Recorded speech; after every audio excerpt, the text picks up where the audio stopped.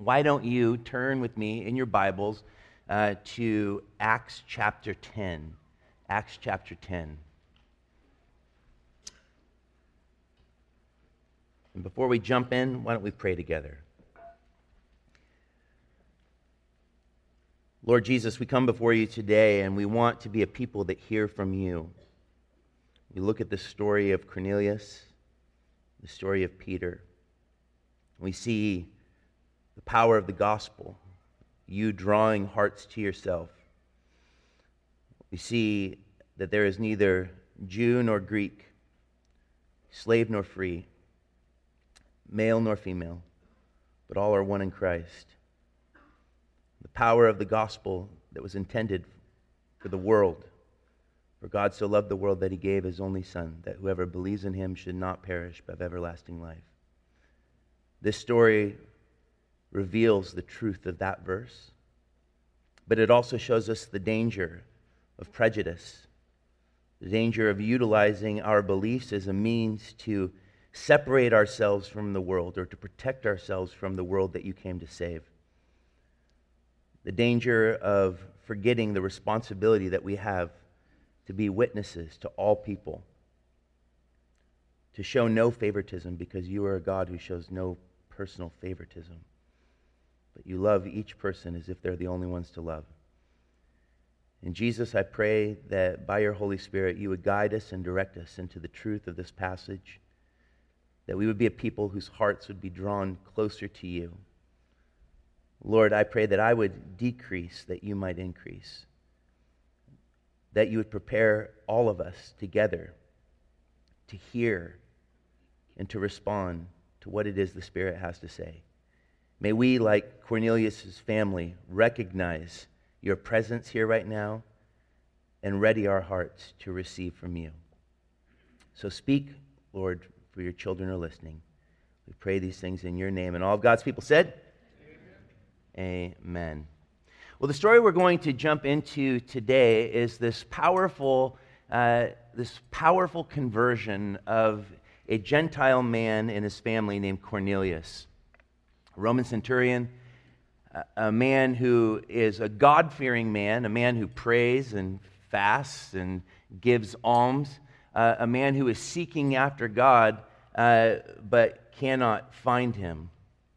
But God meets him, speaks to him, draws him to himself, and sends Peter to share the gospel of Jesus with him. It's a powerful story because it reveals to us this reality that though the church is exploding, it really hasn't expanded much beyond Jerusalem. We know that due to the persecution that began, it went into Samaria, but this is really where the floodgates break open.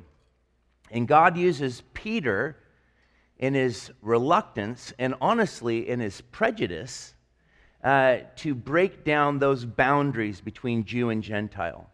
The power of this story is that Jesus, you remember, commissioned the apostles to make disciples of all nations in Matthew 28, verse 19. But let me just tell you that they were not eager to do this. They viewed their beliefs as a means of connection, belonging. And the problem is that the Christian message does bring belonging. It brings connection, it brings community, it brings family, but it is a message that is meant for all people. It's not that we get saved and then cloister ourselves into the protection of this room with no responsibility. We must remember that without a preacher, how shall they hear? God has called us to be witnesses to his gospel to the ends of the earth. And I think that this is a powerful picture of where God is breaking down those boundaries. And he uses Peter, before Acts shifts to the person of Paul, the apostle to the Gentiles, he uses the apostle to the Jews to cross that boundary. It needed to come from Peter because Peter was the one that would be able to communicate to the Jewish Christians and those Jewish Christians who were of the circumcision to know that Jewish law was not necessary to be a follower of Jesus. You didn't need to become a Jew to be a follower of Jesus because Jesus is the fulfillment of the law and therefore the freedom from it. And so this is a powerful picture because the Holy Spirit had to deal with Peter's prejudice. He had to remove that prejudice.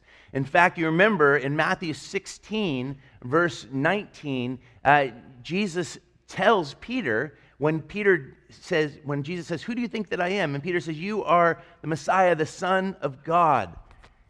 And Jesus says, "Flesh and blood did not reveal this to you, but my Father in heaven has revealed this to you." And he says, "Upon this rock I will build my kingdom, and I will give you the keys to the kingdom." Isn't that interesting? Peter had the keys, but up to this point, the door is a bit locked. And so he needed to learn to utilize those keys to open up the door of salvation for all people. And I think that this is an inspiring message that shows us that this is not just about Cornelius' conversion, but Peter's change of heart, and how God often has to do that kind of work in us to move us past our prejudices, to recognize that God has a mission to seek and save that which is lost, and he wants to do it through you and I. And it's important that we yield to the free grace that comes to us in Jesus, because he has prepared works for us to walk in by the power of his Holy Spirit. And we must be careful to not utilize the keys of the kingdom to lock people out, but to invite people in. So, with that said, why don't we begin? Because we're going to cover the whole chapter and a little bit of 11. So, verses 1 through 8, we begin with Cornelius' vision. At Caesarea, there was a man named Cornelius, a centurion of what was known as the Italian cohort, a devout man who feared God with all his household, gave alms generously to the people, and prayed continually to God. About the 9th hour of the day, he saw clearly in a vision an angel of God come in and say to him, "Cornelius." And he stared at him in terror and said, "What is it, Lord?" Isn't that interesting? Once again, this absolute yieldedness, a desire. This is truly a seeking heart, one who is being drawn by the Spirit and prepared for the gospel. And he said to him, "Your prayers and your alms have ascended as a memorial before God. And now send men to Joppa and bring one Simon who is called Peter. He is lodging with one Simon, a tanner, whose house is by the sea." When the angel who spoke to him had departed, he called 2 of his servants and a devout soldier from among those who attended him, and having related everything to them, he sent them to Joppa. So this is a fascinating passage, and one of the dangers when we read through the book of Acts is our attempts to build theological grids where Luke is not really attempting to do that. He's simply stating the facts of what happened. But when you read a passage like this, it makes it feel like salvation is something that comes by works. That this is a good man doing good things. He prays, he fasts, he gives alms. He's a man who fears God. There's a lot of differing opinions around what does it mean that he feared God. Most people believe that he was trying to follow the Jewish faith, but he was not a full proselyte. He was still considered a Gentile, so unclean and still not fully accepted, although respected, as we'll see later, by all the Jews in his area. But he is a man of discipline for sure. In fact, it's interesting. There is every centurion that's mentioned in the New Testament are always these men of incredible integrity and discipline. That's something worth noting about them. But I want to be clear that it is dangerous to say, and I think this is part of the sovereignty of the Spirit, means that he's free to do what he wants. God acknowledges or says, "Your prayers have been heard. It's become a memorial to me. Your seeking is sincere, and I'm responding to that." But we also need to know that the seeking of the thief on the cross was sincere as well, and he did nothing. I think that's really important for us to understand. When it says in Galatians 3:28 that there is neither Jew nor Greek, there is neither slave nor free, there is neither male nor female, you could go on to say there's neither a disciplined good man or a really bad thief, all are one in Christ that put their faith in him. And so I think it's important that we don't build some kind of false soteriology, some sort of false doctrine around salvation, because Peter's very clear that there is no salvation in any name other than the name of Jesus to be found under heaven. And that our faith in Christ, keep in mind the very words of Ephesians chapter 2, verses 8 through 9, for by grace you have been saved through faith, and this is not your own doing. It's a gift of God, not a result of works, so that no one may boast. That is straightforward doctrine. It's the foundation of our faith. We put our faith in the work of Jesus, the completed work. And so whether you're a person of incredible integrity who does lots of good things, or you're a person who's in prison for doing lots of bad things, we're all in need of salvation. Which means we wouldn't need a Savior if there wasn't something that we needed to be saved from, which is ourselves. And so I think that we need to be very careful when we read this. The Scripture is honest. Luke writes what's true about the man. He was a God-fearing man. He did good things. God took notice of those things. But the salvation that is going to come to Cornelius and his family is based upon them hearing the gospel. And when it comes, they're not doing anything but hearing and believing. I think that's really important for us to understand. I want to just share with you, because I think as I kind of wrestled through these words about him, I do think it's convicting to see a non-believer, one who does not know Jesus, being so disciplined in practices, spiritual disciplines, that we who do know the gospel and have responded to Jesus struggle so fervently with. And I think it reminds me a lot of the young rich ruler, because there is much about the young rich ruler, though he walked away sad because he owned much when Jesus basically challenged him where his God was, there was much about the young rich ruler that we could learn from. He was disciplined. He was devout in his following after God. He was asking the right question, where can I find eternal life? He was seeking sincerely, and there was an urgency in his presence. And I think that I got convicted when I read through these words of Cornelius that look what it says about him. Prayed continually to God, is generous with his possessions, fears God. We just considered last week that strange paradox that creates real church growth, which is a people who, empowered by the Spirit, walk in the fear of the Lord and the comfort of the Holy Spirit. This is a man who actually walks in the fear of God, a God that he doesn't even know personally yet, not in the way that God wants him to know, because Jesus says, it is through me. I am the way, the truth, and the life. No one comes to the Father but through me. But this man is seeking and pursuing with more diligence, more fervency than most Christians I know, including myself. And I find that convicting. Praying continually. Aren't we called in Scripture to pray without ceasing? Our attempt, now keep in mind, the challenge here is that Cornelius is religious. What is the definition of religion? It's man's attempt to reach God in his own efforts. And Cornelius' efforts can only get him so far. But those efforts, that groping, and I think that there is actually a verse that gives us even insight into this groping, this seeking after God in Acts chapter 17. I don't know if you remember this verse, but in 17:27, in Paul's famous sermon on Mars Hill, they should seek God and perhaps feel their way toward him and find him, yet he is actually not far from each one of them.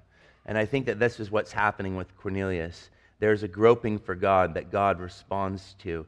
But keep in mind, the impulse to pursue God originates with God, if I could borrow from A.W. Tozer.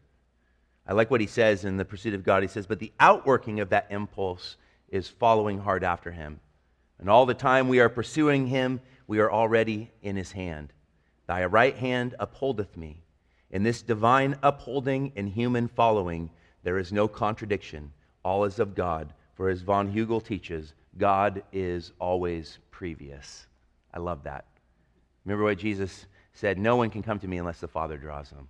So there is a divine work happening, and Luke is recording that work. There was already a drawing, and I love that. God is always previous. So let's look at this next section.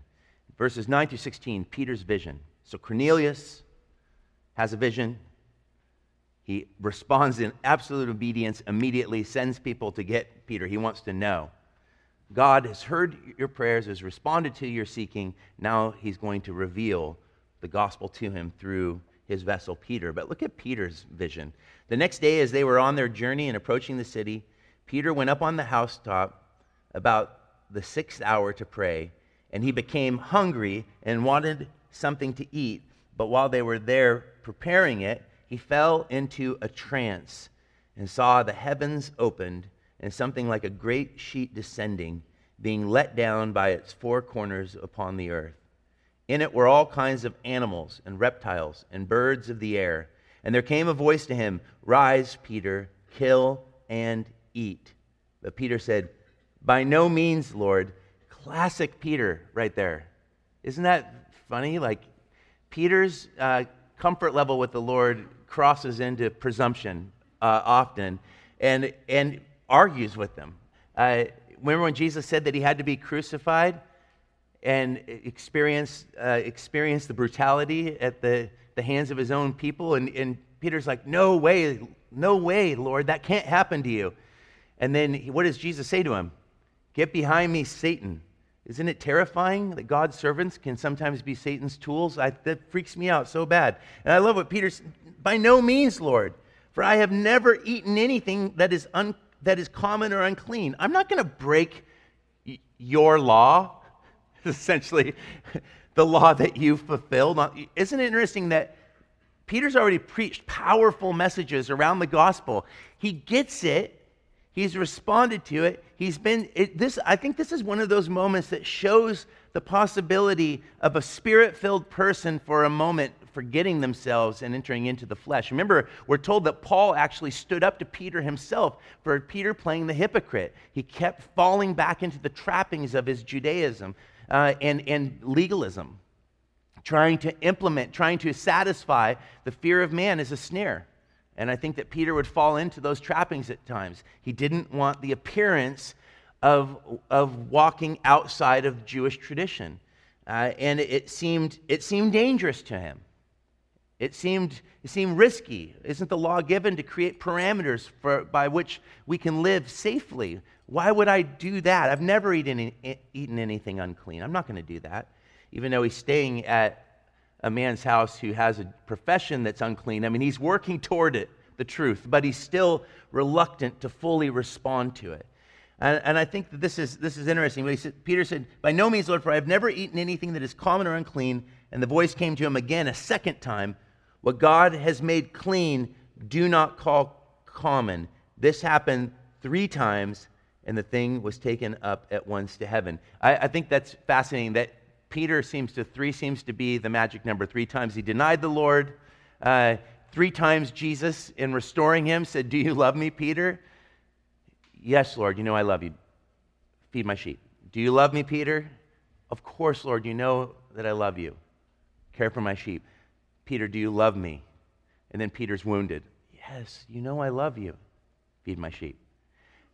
Peter here 3 times needs to be told, "Rise, kill, and eat. What God has made clean, do not call common." His prejudices overcame his normal desire to obey. And I think that this is really important. When we look at this vision, Peter is perplexed by what is happening. And God is getting ready to absolutely eradicate the distinction between Jew and Gentile. Because you remember, the Jews had treated election like some sort of weird divine favoritism. They had treated election as we're in and everyone else is out. But the purpose of God's choosing of Israel originally was that they would be a nation of priests to all the nations. But they had become cloistered over time, ingrown, turned in upon themselves. And Jesus comes to fulfill that very call that God had given to Israel, Jesus becomes the true Israel who actually fulfills the law perfectly. He said, I did not come to destroy the law, I came to perfect it, to fulfill it.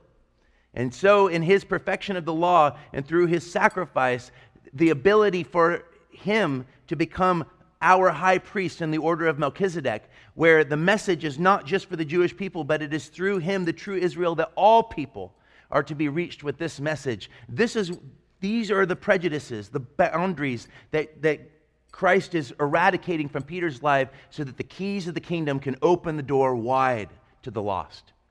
So important for us to understand this. But look what happens. Verses 17 through 23, Peter's commission. Now, while Peter was inwardly perplexed as to what the vision that he had seen might mean, behold, the men who were sent by Cornelius, having made inquiry for Simon's house, stood at the gate and called out to ask whether Simon, who was called Peter, was lodging there. And while Peter was pondering the vision, the Spirit said to him, behold, Luke doesn't explain what he means by that other than what it says. The Holy Spirit instructed Peter, behold, 3 men are looking for you. Rise and go down and accompany them without hesitation, for I have sent them. I think it's important just to note, once again, I think a proper doctrine of the Holy Spirit is so necessary for the church. And this shows us the Spirit is not a force to be wielded, but he is a person to be worshiped. He is part of the Godhead, and he comes as a helper to actually guide us and direct us toward the truth of who Jesus is, that he is the one who will teach. And I love this because this reveals, once again, the personality of the Holy Spirit. Forces don't tell us to do anything. Personalities do. And the Spirit says to him, behold, 3 men looking for you, rise and go down and accompany them without hesitation, for I have sent them. And Peter went down to the men and said, I am the one you are looking for. What is the reason for your coming? And they said, Cornelius, a centurion, an upright and God-fearing man, who is well spoken of by the whole Jewish nation, was directed by a holy angel to send for you to come to his house and to hear what you have to say. So he invited them to be his guests. The next day he rose and went away with them, and some of the brothers from Joppa accompanied them. I think it's really interesting here. It says, behold, there are men looking for you. Rise and go down and accompany them without hesitation, for I have sent them. But when Peter retells the story to the Jewish council about what the Holy Spirit told him, he uses a different word. And I think it's really important to note. If you look at Acts chapter 11, the next chapter, which the first half of 11 is Peter just retelling the entire account, which shows in Luke's mind this is a very important story. This is an incredibly important story for the development of the church and the expansion of the gospel to move beyond the Jews, beyond the Samaritans, to all people, to the Gentiles. This is really a second Pentecost, if you will. It's the Pentecost for the Gentiles. But I think in Acts chapter 11, verse 12, he says, and the Spirit told me to go with them, not without hesitation, but he says, the Spirit told me to go with them, making no distinction. These 6 brothers also accompanied me, and we entered the man's house. Isn't that interesting?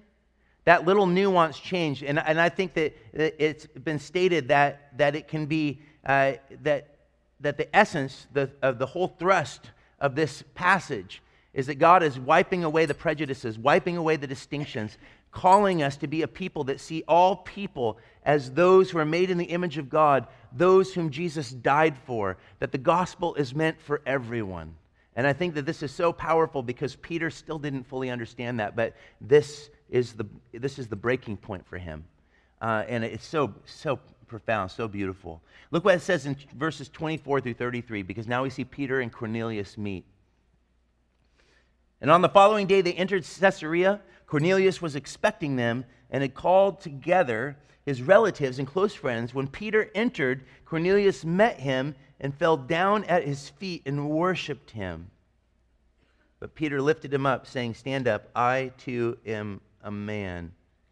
I want to just point out in that moment, why did Cornelius fall down at Peter's feet and begin to worship him? I mean, we know that the Spirit told Cornelius, this angel told Cornelius to send for Peter, and that Peter would basically explain to him what it is that he's seeking.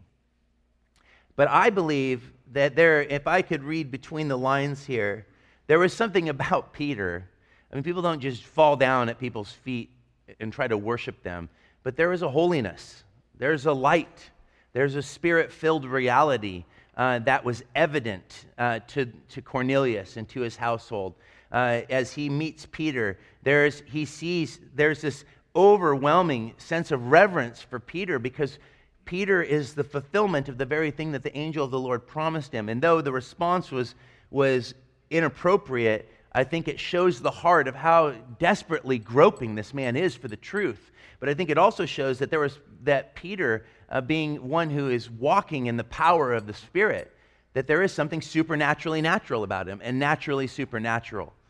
And as we see what comes of this, I love this. He says, and as he talked with him, he went in and found many persons gathered. And he said to them, you yourselves know how unlawful it is for a Jew to associate with or to visit anyone of another nation. But God has shown me that I should not call any person common or unclean. Peter gets it. The truth of the vision. I do think that it's important that there are two realities here, that the gospel is for all people, but there also is a reality that God has, this is one of those passages, you know, when people say, well, why should I obey that law? Why should I follow Jesus' sexual ethic? If we should follow a sexual ethic, why wouldn't we still also not eat shellfish? This is actually a direct passage where God releases that law. I mean, he calls Peter to get up and to kill and to eat. That ceremonial law has been eradicated. It is no longer holding. But I think that the more important point of do not call that which is common unclean. The more important point is that there is no distinction between Jew and Gentile. That Christ Jesus died for all of them the same. And I think that this is an important reality. But look what goes on to say. You yourselves know how unlawful it is for a Jew to associate with or visit anyone of another nation. Look how cloistered that is. But God has shown me that I should not call any person common or unclean. So when I was sent for, I came without objection. I asked then why you sent for me. And Cornelius said, 4 days ago, about this hour, I was praying in my house at the 9th hour, and behold, a man stood before me in bright clothing and said, Cornelius, your prayer has been heard, and your alms have been remembered before God. Send therefore to Joppa and ask for Simon, who is called Peter. He is lodging in the house of Simon, a tanner by the sea.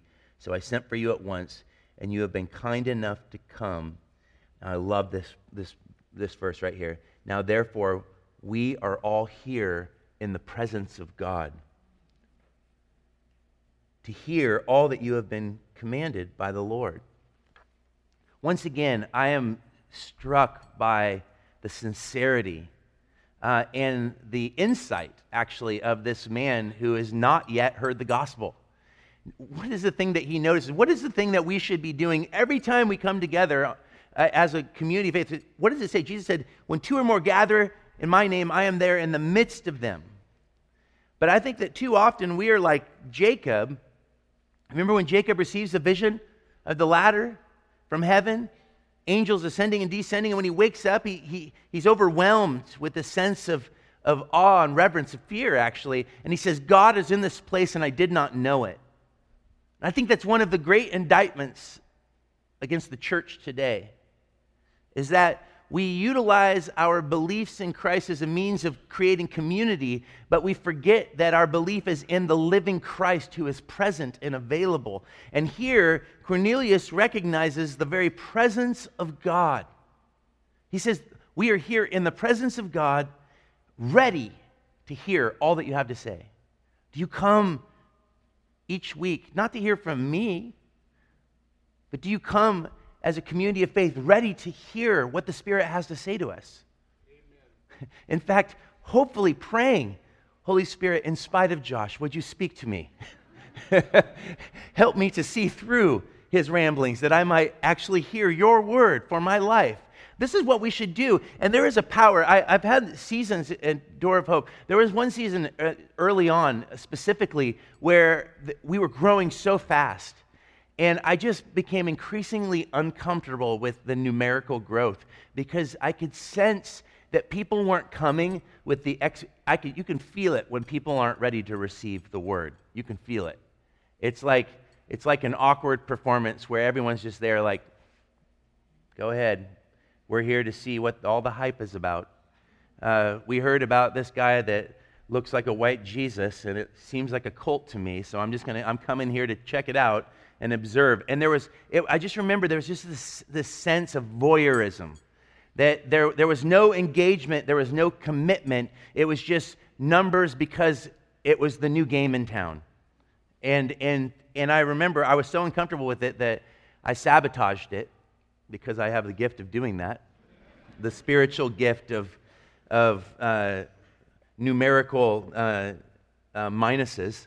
I just encourage people. I'm like, listen, these are our pillars. This is what we're about. If you're here just to watch and engage, we want to just encourage you that this is not the church for you. And I think we lost like 200 or 300 people in like 1 week. I'm like, I did not expect that to be so effective as an announcement. But the sense is that there was a lack of the discomfort that I was having is that church was becoming merely a show where people come and say, entertain me and edify me without pain. Don't challenge me to live differently. And give me some encouragement that I can walk away with. No, what Cornelius is doing in this passage is what you and I should be doing every day, recognizing that we are in the presence of God, ready to hear from him in his Spirit. Jesus says, it's good that I go to the Father, because when I go, I will send to you another helper, the Spirit of truth. And when he comes, he will guide you into all truth and bring to remembrance all things that I have said to you. Do you live in the presence of Christ? Do you live in his presence? That powerful verse from Acts chapter 17, when Paul is speaking, giving the sermon of Marcel, that they should seek God and perhaps feel their way toward him and find him, yet he is actually not far from each one of us. In him we move and breathe and have our being. God is present. I love that. It's a remarkable acknowledgement that they were in God's presence, that the Apostle Peter was to be the bearer of God's word to them, and they were all ready and open to listen to it. Now look at Peter's sermon, verses 34 through 43. So Peter opened his mouth and said, truly I understand that God shows no partiality. This is really important that we grab a hold of this, because the next verse can lead to some really bad theology if we're not careful. But in every nation, anyone who fears him and does what is right is acceptable to him. That does not mean that those who do good works are saved, that there's another way outside of Jesus. Jesus is the Savior of the world. This is not a passage of works-based salvation with no God to name. This is a passage where I believe that the context in Acts chapter 10 and in its contrast with the statement, God shows no favoritism or no partiality, that the emphasis is that Cornelius, as a Gentile, was acceptable so that he need not become a Jew. He's accepted. I accept you as you are. What's the essence of the gospel? Come as you are. Place your faith in me. I also think it's important if you look at 11:14 of Acts, when Peter is reciting to the Jewish council what happened in Cornelius' home. He said, as he was talking to them about what he actually preached to them, he says, he will declare to you a message by which you will, as he was relaying to them what Cornelius spoke. He said, he will declare to you a message by which you will be saved, you and your household. So they were not saved. Salvation had not yet come. It had not yet fallen. They were not yet believers in Jesus, as far as we can tell from this passage. As for the word that he sent to Israel, preaching good news of peace through Jesus Christ, he is Lord of all. You yourselves know what happened throughout all Judea, beginning from Galilee after the baptism that John proclaimed, how God anointed Jesus. So here Peter is declaring to them, you've heard about Jesus. I'm here to tell you that he was everything that he declared to be. How God anointed Jesus of Nazareth with the Holy Spirit and with power. And he went about doing good and healing all who were oppressed by the devil, for God was with him. And we are witnesses, I love this, of all that he did, both in the country of the Jews and in Jerusalem. They put him to death by hanging him on a tree, but God raised him on the third day and made him to appear, not to all the people, but to us who had been chosen. Notice that. Here again, we see the logic of election. Chosen by God as witnesses. I chose you. You did not choose me. This is that wonderful statement of A.W. Tozer, God is always previous. But the choosing is for the purpose of utilization. I choose you that through you I can save all. That is the desire.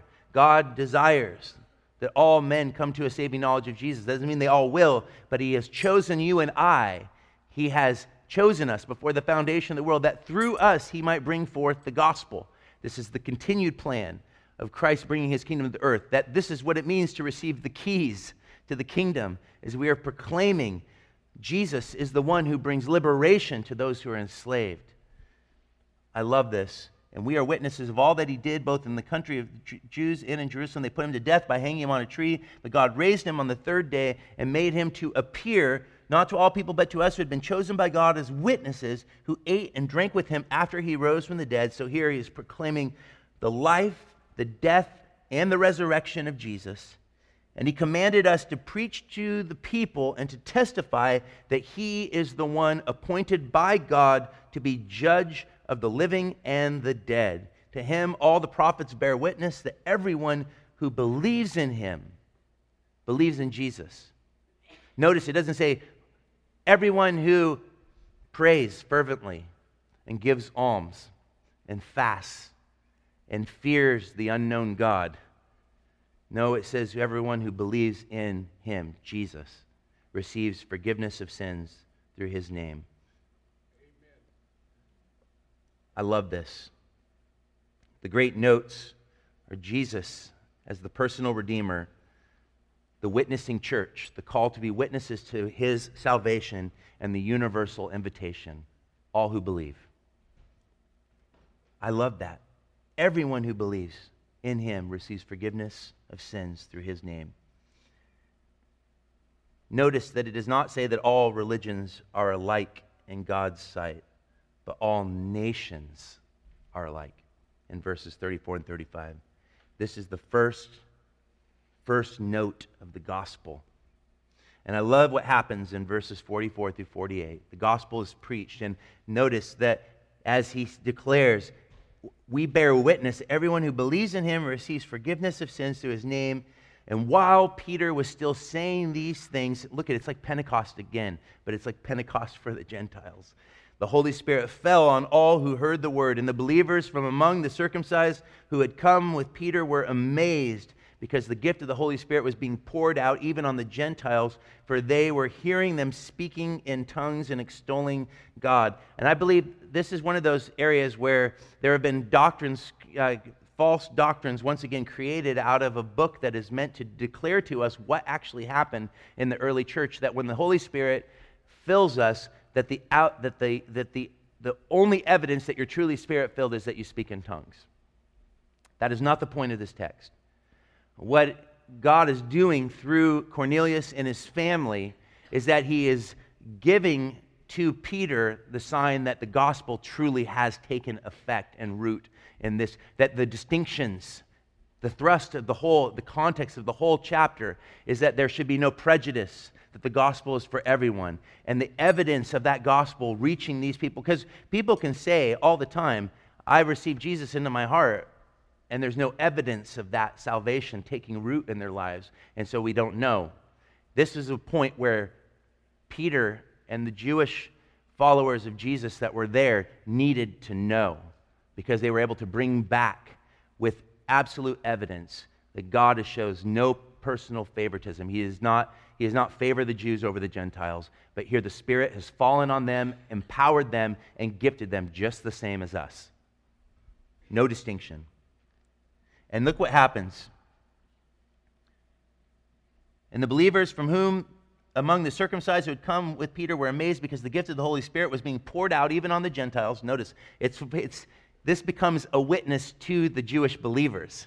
As in the day of Pentecost, the tongues and the praising of God became a witness to those who were in Jerusalem to worship. Now, the Gentiles are being a witness back to the believers to show them what the purpose of the gospel is really about. God really did die for the world. For they were hearing them speak in tongues and extolling God. Then Peter declared, "Can anyone withhold water for baptizing these people who have received the Holy Spirit just as we have?" And he commanded them to be baptized in the name of Jesus Christ. Then they asked him to remain for some days. What do they want? They want to understand this gospel. Isn't it fascinating that when the gospel is preached and Jesus is proclaimed, every rock is not turned over. You don't understand everything and then put your faith in Jesus. The Spirit draws the heart to reveal the truth of who Jesus is. And if you're like me, we often respond to it before we understand much of anything other than, I'm a sinner in need of a Savior. And I trust that Jesus is everything that he said he is. Whoever confesses with their lips that Jesus is Lord and believes in their heart that God raised him from the dead shall be saved. There is no front-loading of the gospel. It was not the works of Cornelius that saved him. It was simple, childlike faith in the person of Jesus. And Peter stays for several days because we don't just start there and then live to our own devices, but we need further instruction. We need to grow together as a community. We need community. But the community is there to reinforce the call to be witnesses to all people, not for the point of cloistering ourselves and protecting ourselves from that scary pagan world out there. That devastatingly progressive city that we live in called Portland, where all beliefs are being eradicated to the point where we see with increasing numbers people living in absolute despair. Right now, more than ever, does this city need to see the power of the gospel being played out in our lives as a community of faith. We have been given the Holy Spirit, and we are called to be witnesses to Jesus, and there should be no distinction. The gospel isn't for some and not for others. It is for all people.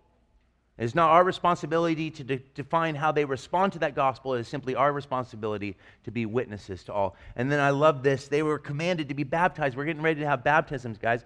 My granny, who passed away, being the good Lutheran she is, she's like, this is it. This is the passage where you get infant baptism. I'm like, it doesn't say that, Granny. She's like, it says his whole family was baptized. There had to have been babies there. I'm like, I don't know. I just feel like that's an interesting exegesis. But I think that, talk about reading, I love to read between the lines when I read the text and let the story open up to me. But that is really letting it open up.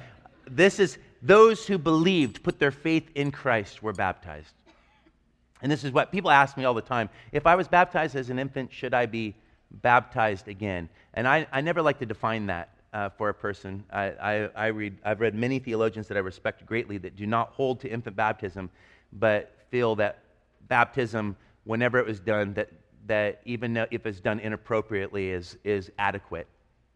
But I would say if you're uncomfortable with that baptism as an infant and you want that experience, let each person be convinced in their own mind. And so I don't tell you that you have to do that, but I would invite you, if that's something that you want to participate in, man, if you put your faith in Christ. And I love this. In the early church, this is what happened. People got saved and the altar call was they got baptized. If we had the ability to do that every week, I would do it. I think it's a powerful testimony to the work of the Spirit. And so I just want to read one final verse, and we will close it up.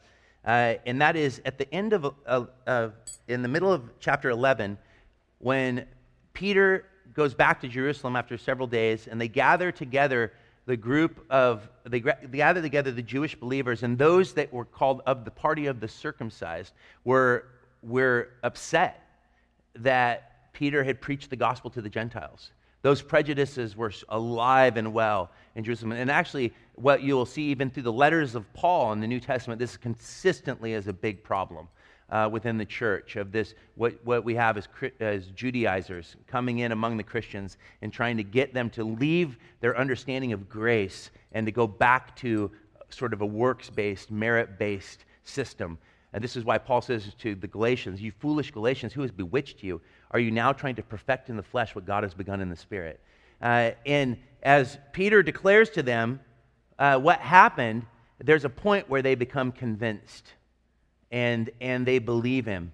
And it says this in chapter 11, verse 18, when they heard these things, they fell silent and they glorified God, saying, then to the Gentiles also, God has granted repentance that leads to life.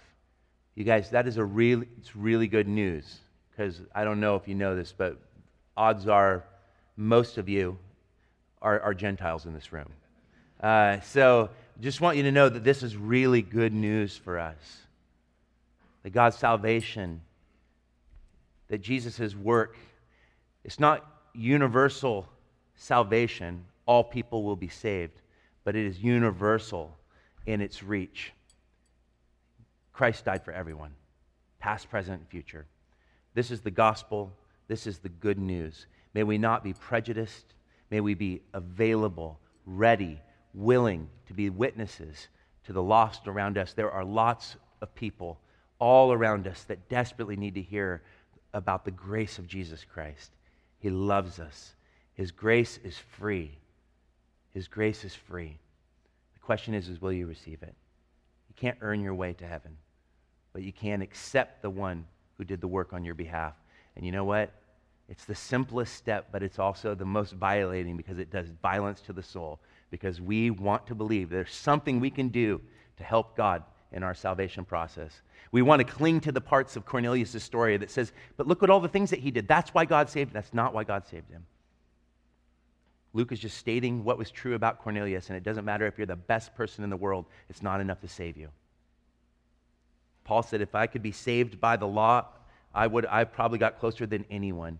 Martin Luther is another example of a man who lived stringently according to works, disciplined in spiritual disciplines of prayer and fasting, and yet he felt the more he tried to earn God's favor by his works, the more damned he felt.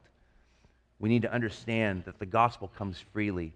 Jesus' work is the only work that is adequate and sufficient for us. The question is will we receive that one-way love that comes to us? For we love him only because he first loved us.